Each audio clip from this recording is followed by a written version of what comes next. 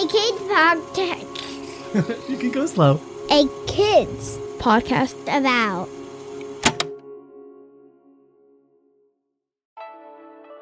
Hey listeners, thanks for finding this episode. We believe in the power of conversations and knowing that kids like you are ready to talk about the big things going on in their world. If you like this episode, please consider liking or reviewing the show through whatever app you're using to listen right now. That helps others discover this podcast, and that helps make sure this show is reaching the ears that need to hear it most. Thanks.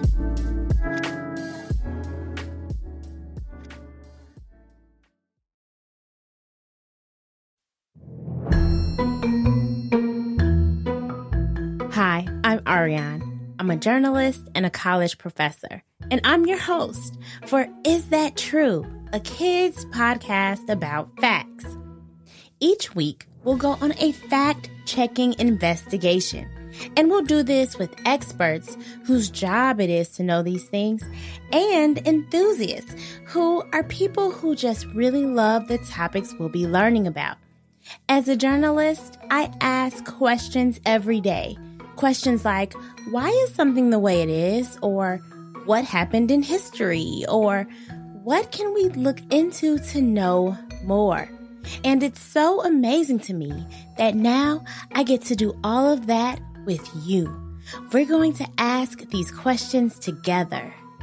And along the way, we'll learn how to check to see if we know what we think we know.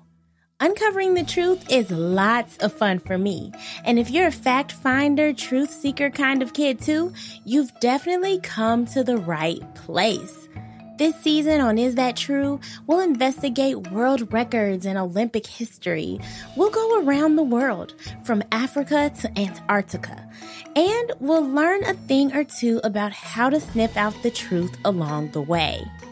Well, speaking of going to Antarctica, today is that day. We have a fact that is about that very place.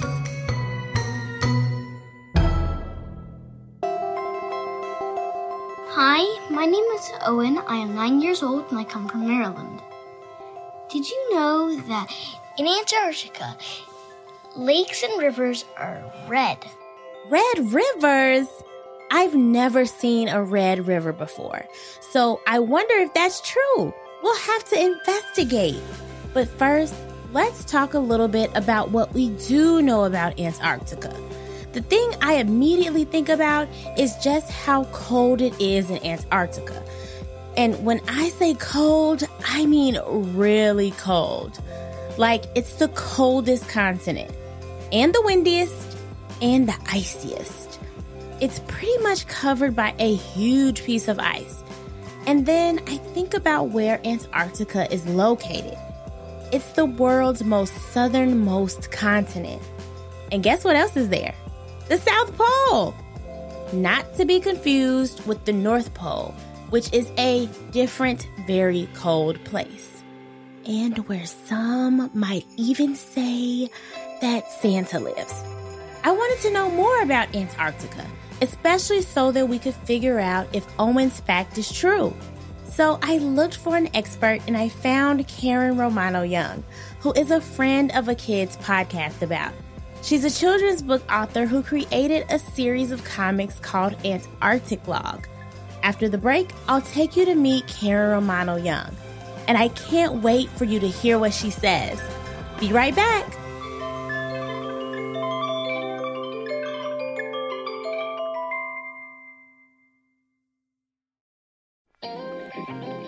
Hey grown-ups, with over 100 different titles in our Kids Book About series, it may be hard to figure out where to start. Allow me to make a suggestion. There is perhaps no greater feeling, nothing more life-giving or secure than to know you belong. No matter where you are, what you're experiencing, or who you're around, without that feeling of belonging, it's hard to concentrate on anything else. We can help our kids know what it feels like to belong, and what it takes to help others feel like they belong around us. When you do belong, it's very, very evident, right? Because I like to say your heart smiles and your brain is tickled. That's Kevin Carroll, author of A Kid's Book About Belonging. check out our Kevin Talks About Belonging episode of A Kid's Book About, the podcast. Listen together with the kiddos in your life. And when you're ready, visit akidsco.com for more great books and podcasts made to empower kids.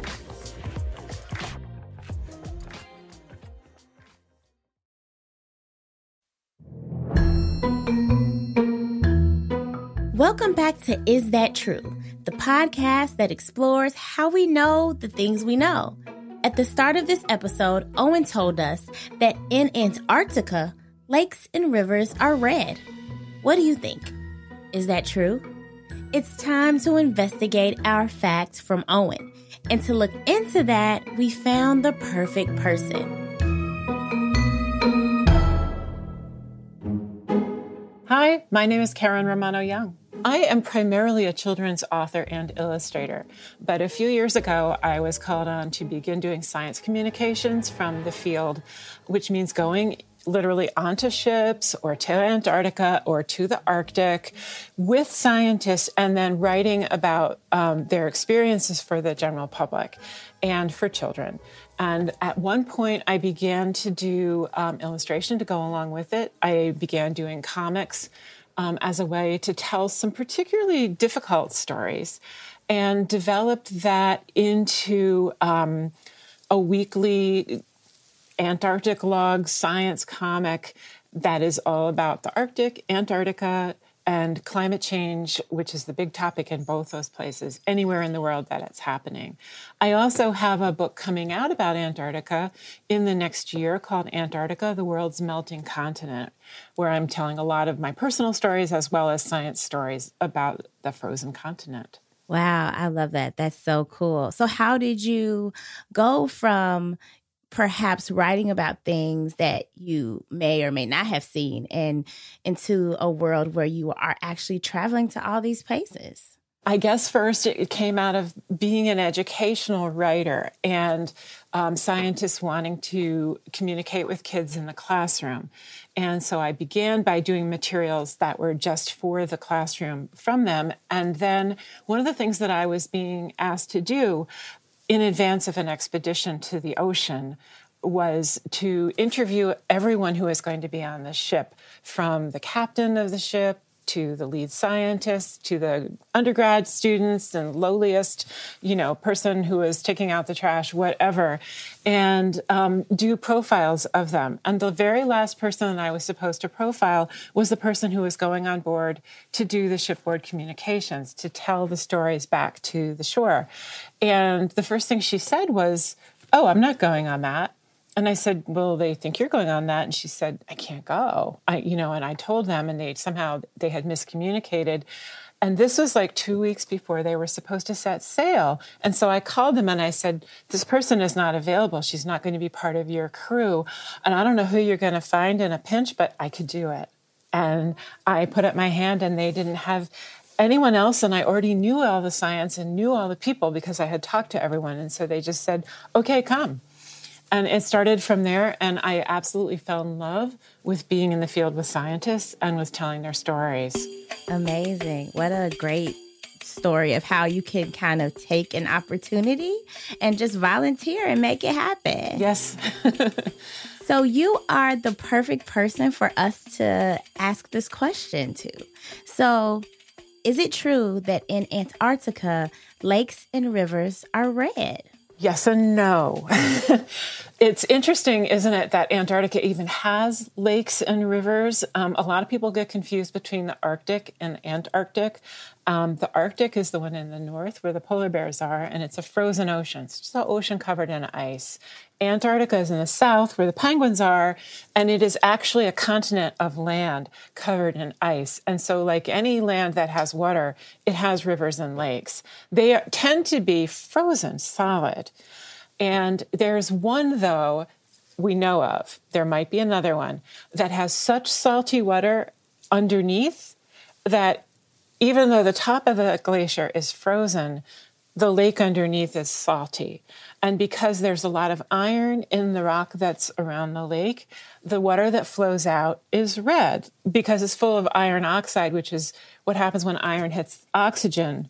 which is rust. Okay, so it's rust colored, really red. It's flowing down this blue-white frozen glacier, and it's called Blood Falls, because it really does look like something inside there, some giant snow monster is bleeding.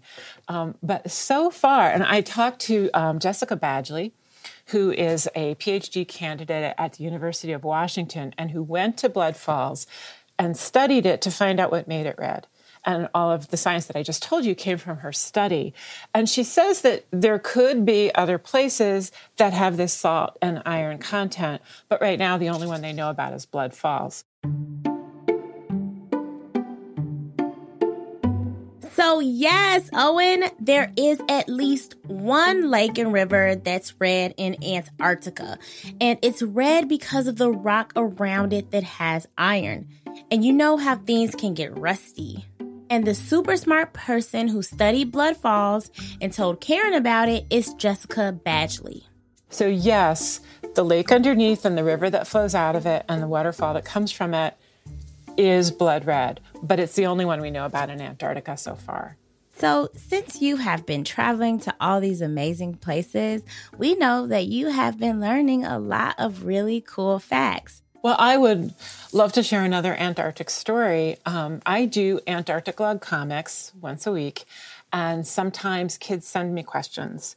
I created a comic out of this question, which you'll see. But I also did another one in the past when a young person asked me whether it was true that on the beach in Antarctica, there are a lot of penguin heads just rolling around. Penguin heads on the beach. And so I knew of a scientist who had just gotten off the beach where she had been studying leopard seals for 3 weeks. And so I wrote to her and I said, is this true? And she said, yeah, it actually is. Because if you're a leopard seal, you don't want to spend all your energy eating some bony head or some bony feet or some bony wings. You just want to eat the fat central part of the penguin. So everything else is just lying there. And yeah, you might think it was skeletons, and of course it is, but everything's frozen in Antarctica. So it doesn't really decompose that quickly. So yes. Wow. I would have never guessed that. Me neither. It just really leads to some interesting conversations. Out of all of these very cool places you've been going, do you have any favorites? I really do have a favorite. Palmer Station is one of the 3 United States research stations in Antarctica. There's McMurdo, that's the big one. There's the South Pole. That's also pretty decent sized. And then there's Palmer Station, which has at most 45 people, and that's everybody from the cook to the chief engineer to the chief scientist. It is a little tiny town on the coast of the Antarctic Peninsula. It's absolutely beautiful. There are penguins and whales and seals all over the place. You can go out and hike up the glacier and hike out on the rocks. And when I was there working with a team of scientists, we were going out in a boat every day to basically gather water to take a look at the phytoplankton, which are the microscopic little things that live in the water. I really loved that. That is a treasured time in my life. For those of us who may not have originally started studying science, as in we're not scientists, and we just want to know more, how would you advise us to start looking and exploring and learning from our home with, either by ourselves or with our grown-ups? Well, I am not a scientist either. And I didn't even have that much science education. I'm just really curious. When I heard the question about red rivers, I remembered about Blood Falls. And so I went and looked it up on the internet, and it led me straight to the scientists who had been trying to find out what made it red. And I was able to get in touch with them through the internet and say, are there other places? And can you explain this to me? It's a fantastic way that we have to learn about things now. And you don't have to feel silly on the internet. You don't have to feel like a dumb person who hasn't had a lot of science background. You can just ask questions. And if there's one thing I know about scientists, they are extremely comfortable with asking dumb questions. If it was a question everybody knew the answer to, they would not be interested in it. they're only interested in the new things that no one knows yet.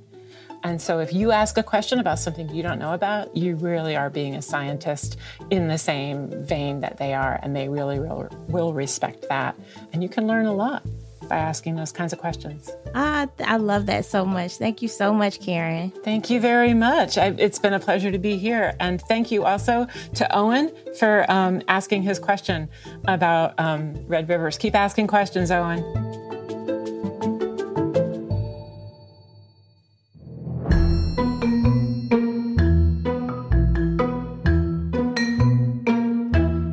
So, is it true that in Antarctica, lakes and rivers are red? Yes, it's true. There could be more, but we know for sure about one. There is a lake, and the river that flows out of it is called Blood Falls. But there's a reason why it's red. The rock that's around the lake has a lot of iron, so the water is actually full of a rust that looks really, really red. I would have never guessed this. Thank you so much, Owen, for helping us learn this fact. Thank you to children's book author Karen Romano Young for being our expert today. You can check out the Antarctic Log comics by visiting antarcticlog.com. Is That True is written by me, Ariane Nettles. Our show is edited and produced by Ari Mathay with help from Matthew Winter. Audio production is by Chad Michael Snavely and the team at Sound On Studios. Our executive producer is Jelani Memory. And this show was brought to you by A Kids Podcast About. Do you have a fact you'd like us to investigate? Write to us at listen@akidspodcastabout.com and check out other podcasts made for kids just like you by visiting akidsco.com.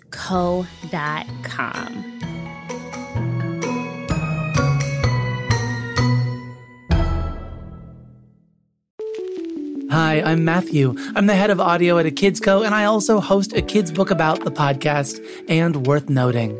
I just wanted to say thanks.